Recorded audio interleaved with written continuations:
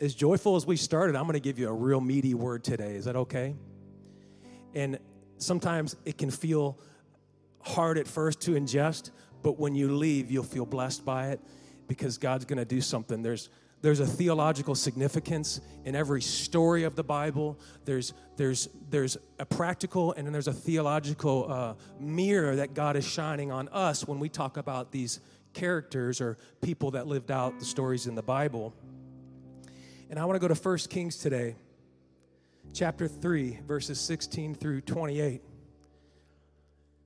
I had to actually write an expository exegesis on this passage last year and really get into the deeper side of this passage. And this is when King Solomon, the son of David, became king of Israel and had asked God to give him wisdom.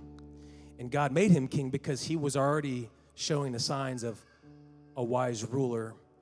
And this was his first test as king to exercise the gift God had granted him in a dream and then show the people of Israel God didn't pick the wrong one. He picked the right one here when he brought on Solomon. So let's go to chapter 3.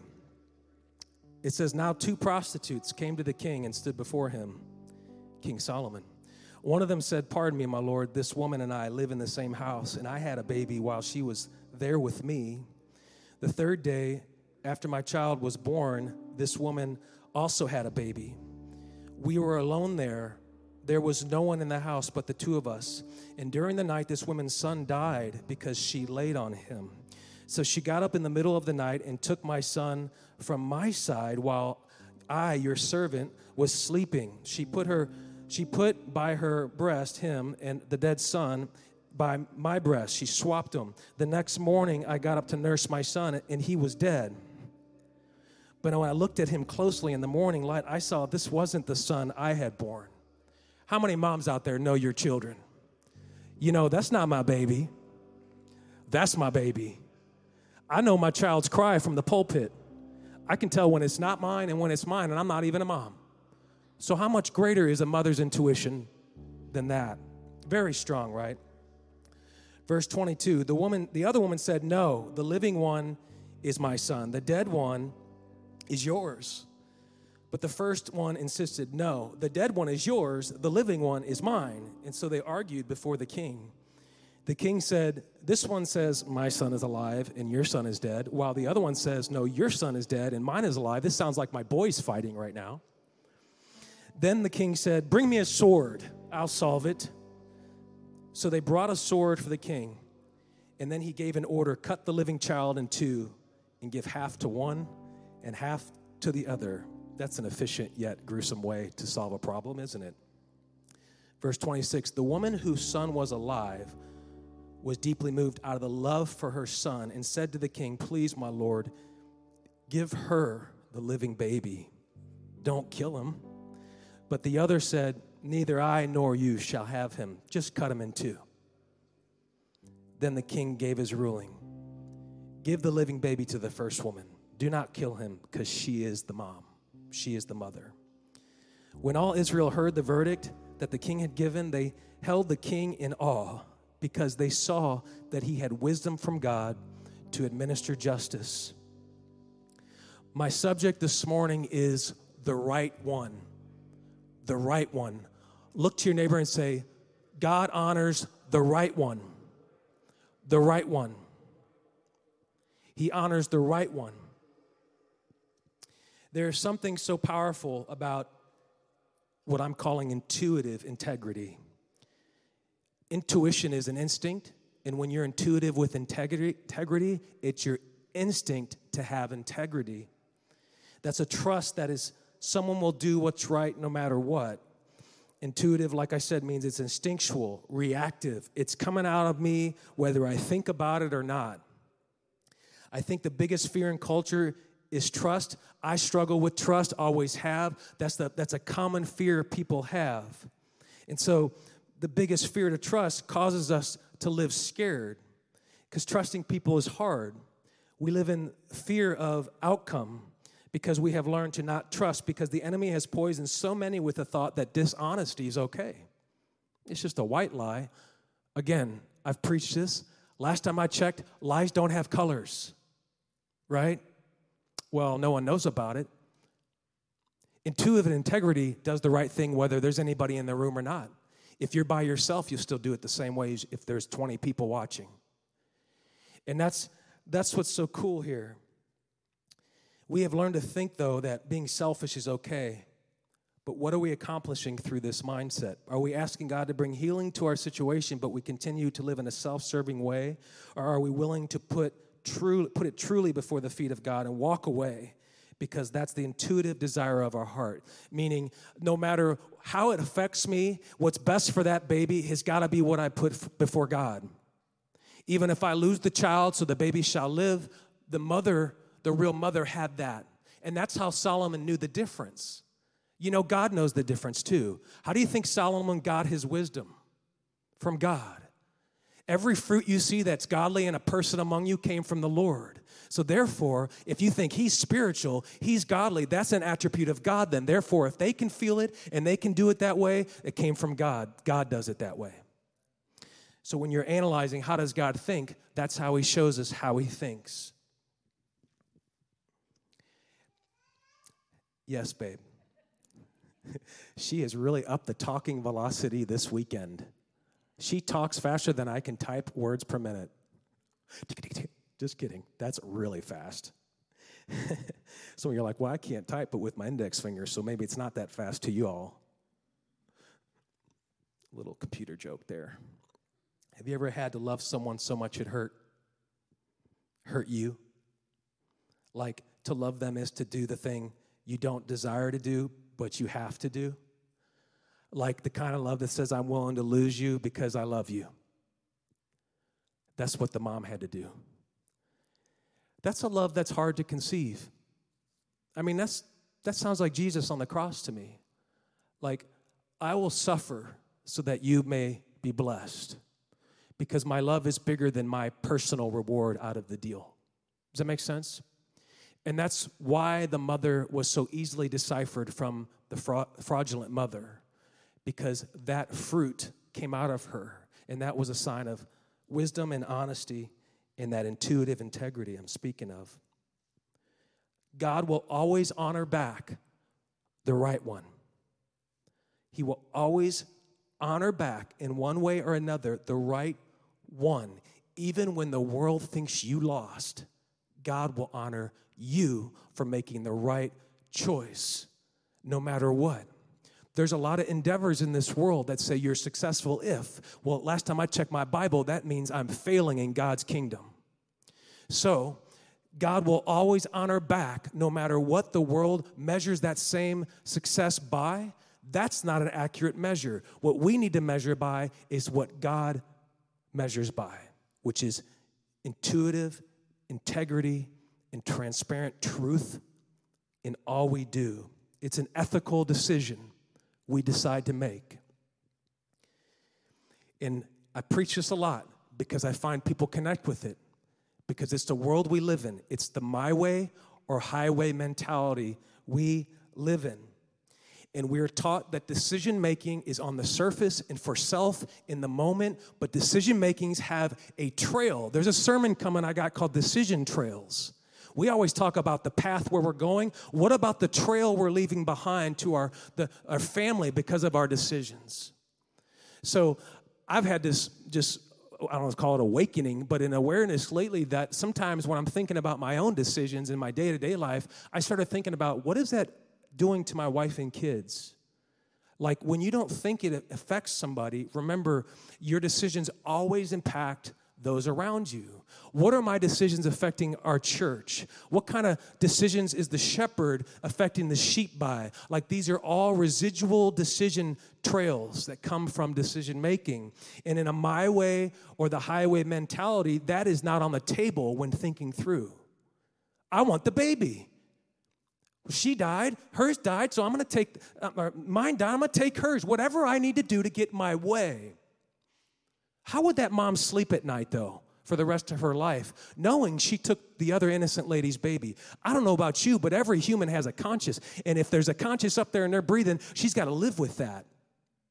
So there's a trail to that decision. So in the moment, she may have got what she wanted, but in the long run, she's going to hurt and suffer a consequence.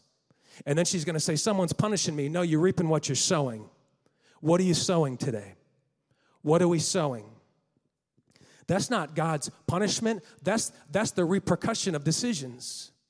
It's like if someone goes and tells me to go walk on Tom Ginnever in faith, and it's rush hour time, and I get hit by a car, and they say, well, I don't understand why God didn't protect him, because God said use your brain. Traffic. Use your wisdom.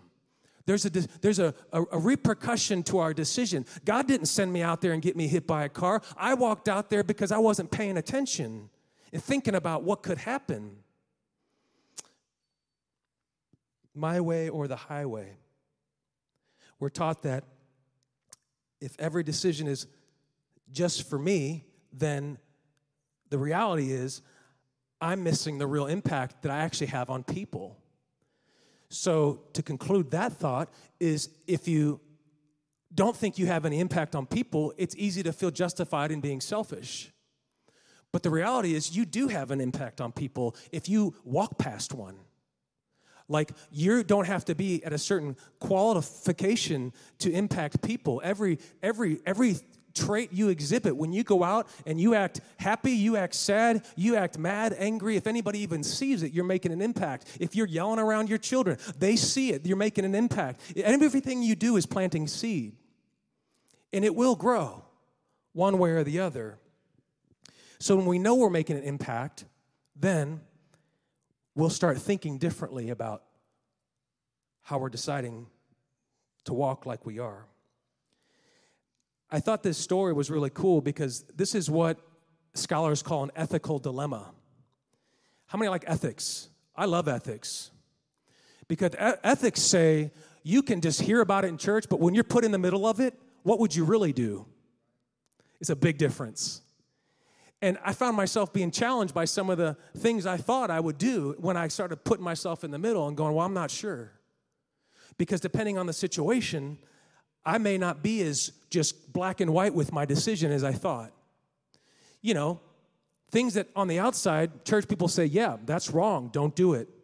Well, until you're in the middle of it, it's hard to know sometimes where the boundary line is. Oh, yeah, they're mistreating their child. Send them in. Like, you don't know until you're in the middle of it what that it really looks like, because there's so much chaos around the situation that, like, we judge it from a distance and then we draw conclusions that are black and white. But the reality is it's always messy when you're in the middle. That's an ethical dilemma. And so the ethical dilemma in this story is, as a dad even, I'm thinking, what would I do? I think I would have done what the mom did, of course, because when it's your baby, it's instinct. It's your child. You're not going to think about it. But clearly, we still have a choice because the other mom didn't seem to care. And she was a human too. And what I find is when we're put on the spot, that's when the junk comes out. That's when the white lies come out.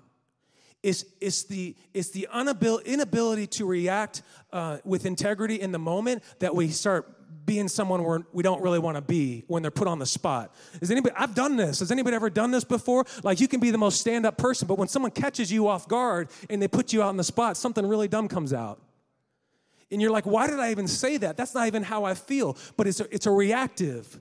So our job is to train to be reactive with integrity when we're not even thinking about it. And that's why we need to ingest God's word, so that garden is so full of purity that we even react with truth when we're put on the spot. Nothing bad can come out because we've got all the thorns out. Yeah, you can clap for that. I heard a half a clap. Let's get a whole clap for something. Pastor keeps calling us golf clappers. What's that about? Oh, I hate polos. Anyway, they look good if you're playing golf, but I was never good at golf. That's probably why. We sell out to confrontation is what I'm trying to say. We sell out in the moment because our instinct doesn't know how to handle being put on the spot. And then, here's what's really funny with culture today, is if you are transparent with your response, they think you're a jerk. You know why? Because they're not used to hearing transparency on the spot. They don't know how to handle not being fake. They're so used to living in that when you're not, they almost think you're a snob. Oh, well, but they go back later and they're thinking about, that was different. What they said was authentic. That set with me. Like when you feel challenged by someone's integrity, that's a sign God's working on your heart. It's not that the person doesn't like you. It's the devil trying to tell you to don't listen to that, because that actually can change your life if you let people who are authentic influence you in a good way through God's word. But you sell out to the impulse of confrontation. I'll never forget. It was really, when I was really strongest in my walk was the first grade, I thought. Miss Frankel, she wasn't married. You remember you put the MS if they're not married and an MRS as a kid if they're married? And Ms. Frankel, first grade, Shenandoah Valley, Chesterfield, Missouri, elementary school. Anybody ever heard of it? Shenandoah. No one's ever heard of Shenandoah? How many have heard of Friendship Village? Friendship Village, Chesterfield, senior community. Nobody's heard of Friendship Village? My mother, that's great. Well, okay. How many have heard of Chesterfield, Missouri? Praise God for that. Okay. How many have heard of Chesterfield? There's a road called Olive. It goes downtown. We're getting somewhere. You take Chesterfield Park. Let's see. You take 40 to Olive. You take a left. You go down about 2 miles past Schnooks and all that. And on the right is Appalachian Trail Drive, baby. It's a neighborhood. On the left is Friendship Village. You know where the big bands play out and they have the Butterfly House and all the stuff. Take your kids somewhere. I'm too busy, but Michelle would always take them. I heard it was good. Back when we did field trips. Anyway, Miss Frankel, first grade, little Jeffy. We're doing our work on those. Remember pre-notebook paper? It was like tan, and it had chunks of wood in it, and it was wide instead of tall. Does anybody remember that? Do they still use that in school, like first, second grade? I remember the teacher saying, you know, paper's made, this has nothing to do with anything. Paper's made from wood, and I could see little chunks of wood in there. In the paper. I'm like, I think I'm writing on wood right now, teacher. So it was quiet time. And I had these two little buddies, David Filkoff and Justin Sigaloff. And yes, I remember this moment. It was only, 38 years ago, 39 years ago. And I remember I was talking and I was mocking what the teacher was saying. So she was saying like, okay, class, let's practice our A's. And I was like, okay, class, let's practice our A's. And she said, who did that? And I pointed to Justin. I lied, like blatantly lied on the spot.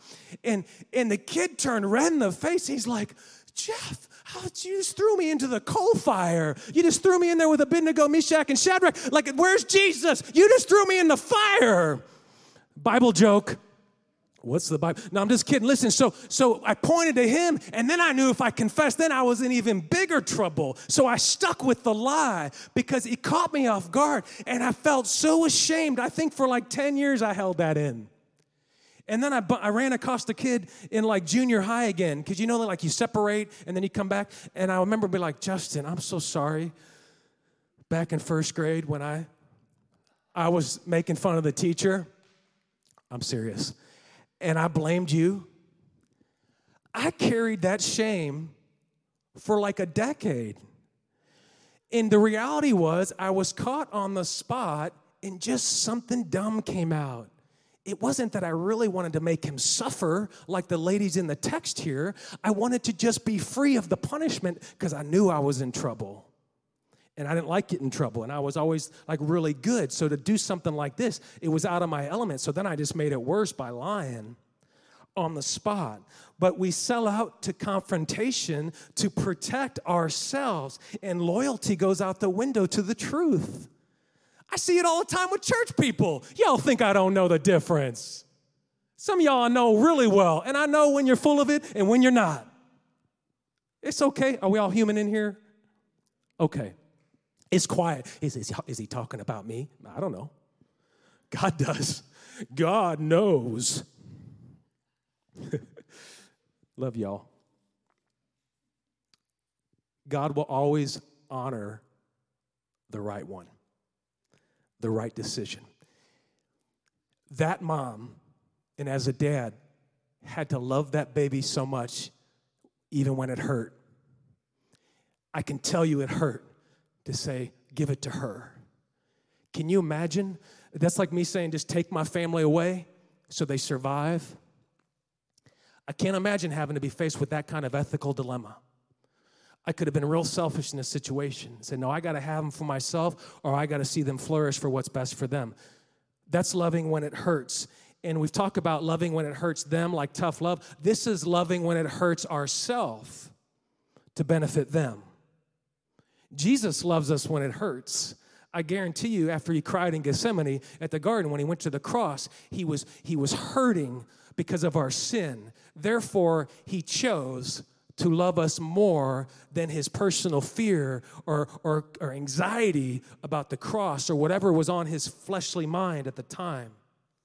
And that's the kind of depth the love of God is supposed to have in our love for others. It's supposed to have depth. Depth is deepness, how deep it goes, not on the surface. And that place not only is right, but it's reflective of, like I said, his love. Because true love sacrifices. It will give up for the greater cause. It will give up for the greater cause. I love this church, but if I ever saw this church get compromised by ethical issues, I would walk away. That's why I can sleep at night. Because I made a deal with God that this church would be the backbone of his integrity and nothing else. And I said, God, they can hate me all day for it. I'm good with that. I said, but if I do you wrong after I promised to commit that this church would do it the ethical way, I said, that's what I'm living up to. And that's what the sheep have to live up to. That it's not about us, it's about God. We're representing God. And I don't do anything that will cause a brother to stumble and cause a brother to get confused. And if I do, I ask God to show me clear because I don't want to be a pastor that steers people down the wrong road because of my personal feelings. So you'll see that carry through my personality because I believe that with all my heart. And as much as I love it, if I saw it got corrupt, I would walk away in a blink because that's not the deal I made with God. And so that's the kind of foundation you need to see something succeed for 50 years, 100 years, a church that goes on multi-generation. That's what you got to have is a foundation that is not corrupt. And people come in and they want to corrupt things because they don't even know the difference. And that's why you have a pastor and someone to lead the sheep that knows the difference because you haven't got there in your walk yet. And someday you'll get there in your walk and God gives you a revelation. You go, now I understand. That's why we come in looking for understanding. We are to come into God's house looking for understanding. That's why reverence matters. Because if you come in not reverent, not looking for understanding, and looking for affirmation for what you already know, that corrupts soil in God's house. That will corrupt your own soil. You will not grow in that. But if you come in with a hungry heart saying, God, show me what I don't know, God will. He's a rewarder. You can clap for that. He's a rewarder of those who diligently seek him in his will. That's a powerful word because that's not the world we live in. That's not cool. I'm not here to be cool. I'm here to keep the integrity of God's word as the backbone of One Seed Church, and that's how it will always be. And that's what will grow this thing into a community-serving, pure, integral, loving church that the world needs. That's what God told me. And I believe it, and I'm passing it to y'all. That's just a little talk me and Jesus had on a regular for 5 years, almost 6 years, 7 years. If you count the year, we weren't doing nothing with services yet. This has been a thing that God has spoken, and it takes time. You can't size up God's church in a moment. Remember that. And that's loving when it hurts. You've got people in your life that it hurts sometimes to see them fall. You love them anyway. You love them when you disagree with them. You love them when you know they're making the wrong decision. You love them anyway. Loving when it hurts says, I love them no matter what, because Jesus did the same for me. It will never change.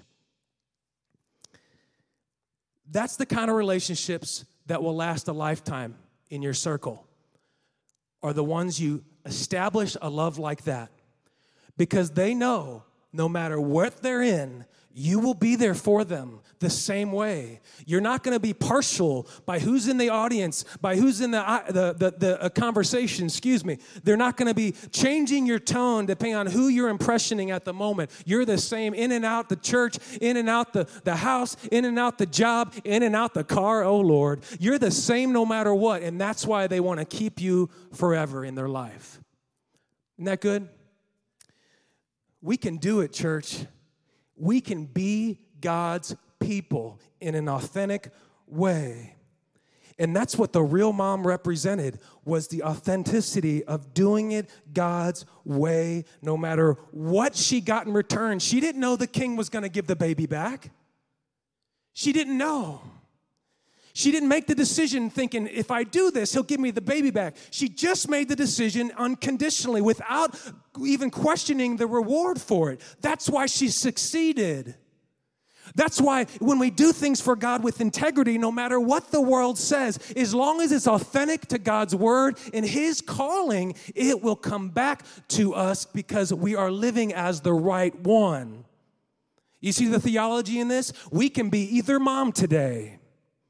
We can be either mom in this story, and we want to be the good mom, but our decisions determine which mom we choose to be on how we interact with the people we pass by every day on the street. The real mom was willing to protect her baby no matter what, even when it hurt. I'll tell you a funny story here. Well, it's funny now. It wasn't funny in the moment. My boys have been doing wrestling for years. I talk about it. And, we're living in a community now where all these little kids are learning jiu-jitsu also. So when I was a kid, you either got hit with a bat or like punched in the face or kicked. But now they're like choking people at 5 years old, Curry. And so we watch this stuff, so I'm familiar with how it looks. And so we're in a wrestling practice about 4 or 5 years ago. Caleb, you're 11. You're probably about 7, 6. And in wrestling, hate to break it to you, there's no choking. That's jiu-jitsu. Wrestling is grappling. You pin them. You get the 3 taps, and the match is over. And so I could tell. I'd go to every practice. I'd sit there with my boys. It's in our family, and I could tell by the body language when my boy was having an asthma attack, because he has asthma. I could tell when the kid was doing something shady, like punching him in the head with knuckles, like anything. And one day I see this kid on top of my boy, Caleb, and the coaches are busy, and they can't watch everybody. There's sometimes 100 kids in the gym, and I could tell by his body language he was choking Caleb, what's called a rear naked choke. He was on top of him. Caleb was on the floor, and I could see him arching his back, choking my son. And so this is before I was a pastor, by the way, but I did handle it with grace. I went over there, and I grabbed this kid, and I think I picked him up like this. I said, hey, bro, we don't choke in wrestling. I didn't really throw him. I couldn't, but I probably would have. I was so mad because he was just trying to be cool, and he was also a couple years older, and he was straight up choking my son who already has asthma. And so as his dad, I never take my eyes off him because I know the integral details of my son and his breathing and those type of things. And I could tell when he was being pushed too hard. He used to get this whipping noise. And this thing, when he'd breathe, this whistle would start. That's when I could tell his windpipe was starting to close. And so I knew to pull him off the mat because the coaches, they'll just keep pushing you if they don't know the details. But I'm his dad. And so I know the difference. Well, thank you. Thank you for the clap for being his dad. Yeah, I got 5 of them. Can I get 5? No. How many claps can I get for being a dad today? So this kid was, I'm not joking, the kid was straight up choking him, like he would have just choked him until he passed out. And that get you kicked out. That get you kicked in the head. That just get you kicked if you do that to people. And so my point is that's the kind of intuitive integrity you got to have in the moment. How many moms can get an amen to this? Like, you don't care what people think when someone's attacking your baby. You turn into Mama Bear. You're going to do it in a grocery store. You're going to do it in a Sears parking lot. You're going to do it at the McDonald's when they step in front of you. Amen, Pam. You're going to do whatever you got to do to protect your baby if someone does your baby wrong. Why y'all laughing? My mom's awesome. You know why? Because she's never wavered at her intuitive integrity. Michelle's the same way. She'll never waver. One time we were at the lake and someone was doing us wrong on the water, and our kids were swimming in the lake, and this guy was circling the water, and he was creating waves, and it was kind of creepy because our kids were floating in the water. And I'll just tell you, it didn't go well after that, because Mama Bear came out. And that's what you got to have. And I remember thinking, oh, Lord Jesus, they're going to know we're from church, and they're going to think we're crazy. And my brother, I'll never forget, he goes, man, I really like that she just stood up for it no matter what. She didn't care who was in the room. She stood up for her babies. I like that. And I was like, yeah, me too. Y'all think I'm crazy. You just cross Michelle. You're going to see I'm the chill one.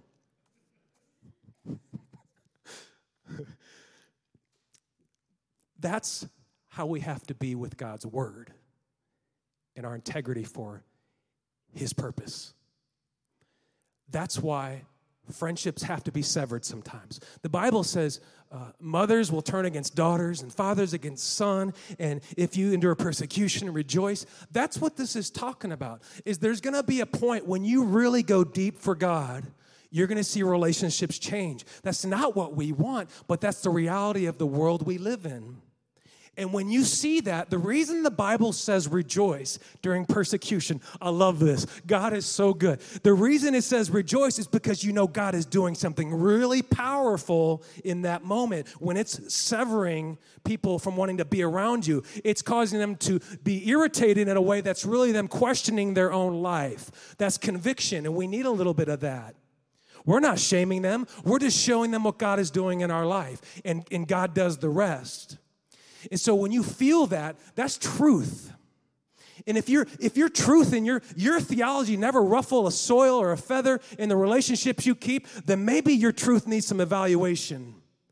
Because the real truth will cut people from turning from sin and turn them away from sin and cut them. We call that repentance. That's a turning away. We will turn towards God. That's what real truth will do. It will cause them to want to turn. And it may take time, but we have to plant in a way that causes them to want to turn, not tell them everything's fine all the time. You don't have to turn from nothing. Jesus loves you anyway. He does love you anyway. But just because you love somebody doesn't mean what they're doing is right. Amen?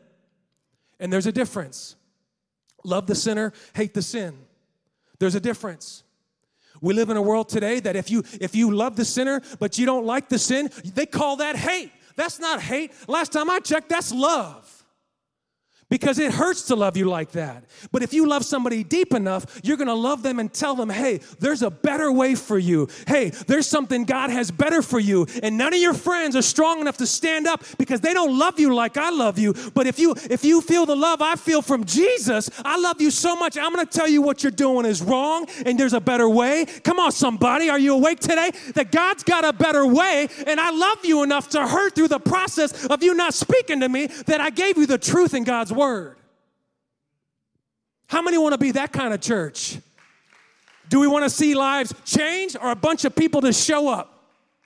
Is it a popularity contest or is it a conversion process? Which is it?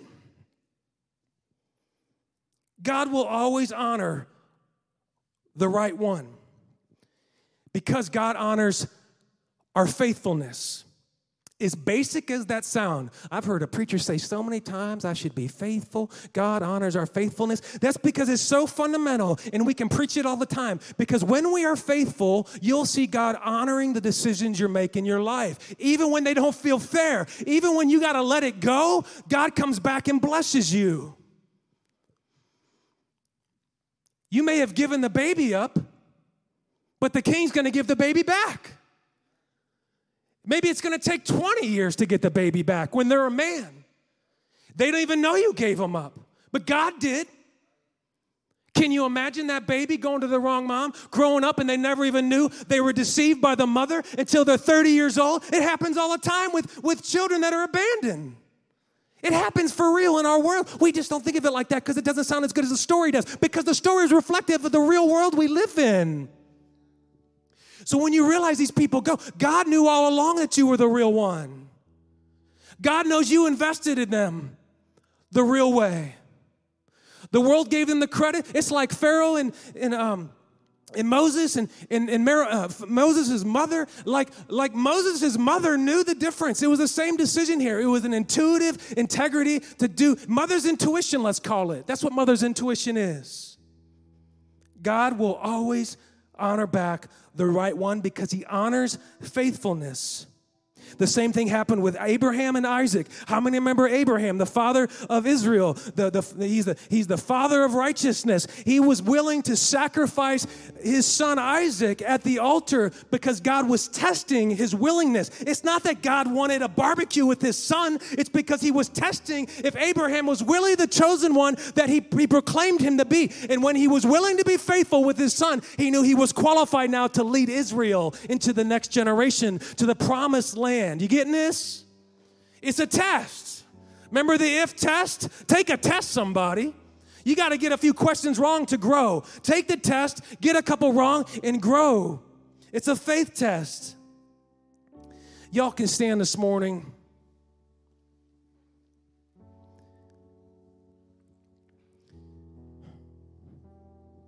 When God sees that you're willing to hold on to his truth through your faithfulness, watch out, world.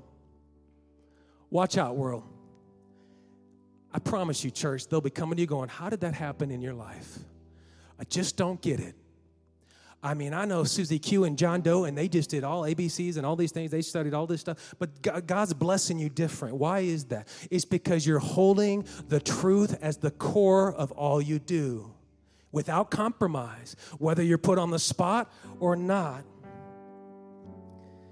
It produces fruit. People are hungry for some fruit in this community. People are hungry for the fruit of righteousness that can only come from the truth of God's word. And righteousness don't grow out of false lies and trickery and deceit. Fruit bears out of truth.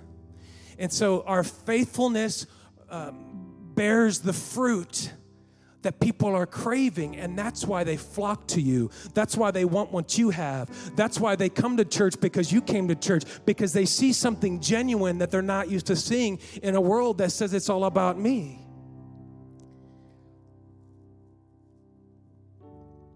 I'm going to close with a little story that I was reluctant to share, but I feel it's time to share this with y'all.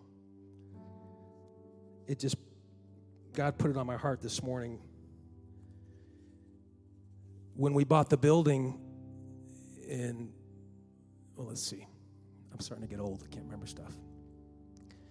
We had a contract on this building in summer of 2021. We didn't close till October 2021. It was a horrific process. Horrific. I'll spare you the details. The devil did not want us getting this place. I'll spare you the details. We almost had to get into lawsuits because of issues, people trying to stop us from simply buying this building. And I believe in my heart, they didn't even know it was for a church, but in my heart, the devil did. And so I always rejoice when I feel that, like I felt that persecution. And we finally got the building, and we closed on October 20th, 2021. And who remembers dates anyway? And every once in a while, I'll do a call with different pastors in the country. And I get invited once in a while, and I think it's an honor that they would consider me to sit in on these calls and absorb from them. Because when I get around them, I'm a sponge. I no matter how much experience I may get in the future, I'm a beginner when I'm around people who've been doing this. Because you never stop growing. And so I got on this call with like 10 pastors, and I just started losing the intimidation of these calls because these are some big-time pastors. And the pastor holding the call was a mega pastor of a church that is a multi-campus across the country in different aspects. And so it was really intimidating, you know. And I'm thinking, oh, here's little PJ, and you know, he's just been there, done that, and this is insignificant to him. And I'm sizing up these guys because they're in a chapter that they've been through many chapters since the one we're entering. And so I didn't even want to ask questions and sound stupid, you know, because I was afraid of what they would think, you know. And then I'm thinking, I'm in my 40s and I've been doing this for a while. Like, I don't care what they think. If I really need an answer, I'm going to ask because they've done it for a while. And I don't remember the specific question, but I told them our church's story. And I don't do this to pat our church on the back. I'm telling you this because this is not a normal situation. He started crying on the phone in front of all of us because I told him our story.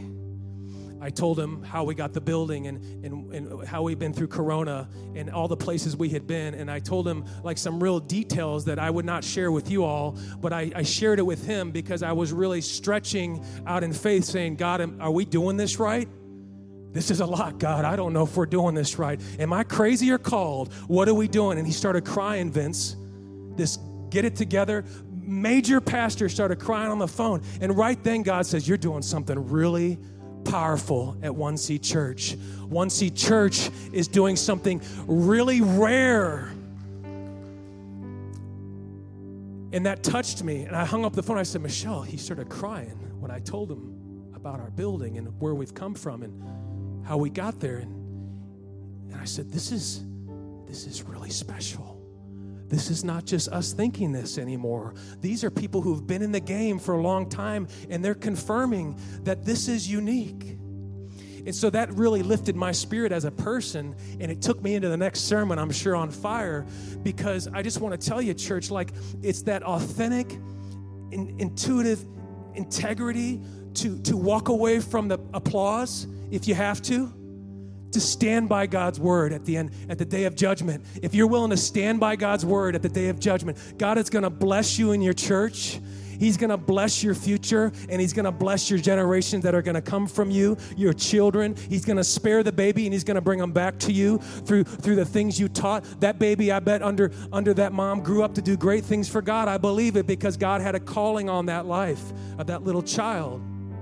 And this is a big deal. I mean, this was Solomon taking the throne and really having a show. And so God was saying in this message that when you're faithful to me, you will be the right one in my blessing. I will come back to you even when you don't think it's right, even when the world says it's crazy, even when the world says it's foolish. You are holding it true to my word, and you are the right one, son. You are the right one, daughter. Hold my word, and I will come back to you without void. God will do it. He'll bring the baby back. Look to your neighbor, tell him, God will do it. God will do it. He's going to bring the baby back. Look to your neighbor and say, he's bringing the baby back. He's bringing the baby back. And that's exciting because now you know God will honor it. It don't matter. It may take a while, but God knows. And if God knows, it'll grow. God knows. I can praise for that because if God knows, it'll come back around. It'll come back around however he sees fit. But I know it will come back around. I don't need to be right. I need to make the right decision. You getting that? I don't need to be right. I need to make the right decision. There is a big difference. The world wants to be right. They want to shout it down and debate everything. I don't care about that. I want to make the right decision because God is my king.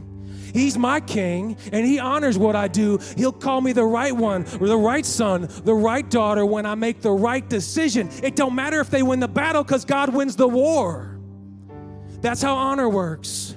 I'm grateful for that. If you're grateful that God never leaves that void, just give him a praise right now. Just clap your hands right now that we serve a God who will always bring it back to you. He'll bring the baby back to you. He'll bring the baby back to you through that other situation that you didn't even know was your baby. He'll bring it back to you. He'll bless you for it. He will honor you for it, and we give thanks for that. Every head bowed, every hand lifted. I'd encourage you right now to pray with me. God, we thank you for where you've brought this church. We thank you for 2023. We believe it. We see it coming, God. We're building pillars of intuitive integrity in this foundation, and that's the only thing strong enough to hold up what you're building, and we know it, and we're okay with that, because when the world catches up, baby, watch out. When the world catches up to what you've been building over 6 years, watch out. We're going to be talking about it and saying, remember when? Watch out, world, because God's building something that's not natural. It's spiritual. And when God builds in the Spirit, spiritual things happen. When God moves in the Spirit, people get the baptism in the lobby without even planning about it. Because when God's Spirit moves, it moves. It touches lives no matter what. It touches lives no matter if we're out in the street. You can witness in the car. It doesn't matter where you are. When God touches the soil, the heart changes. And we give thanks for that now. And we continue to take your word into the field. If the house of God can say together in Jesus' name, everybody say amen.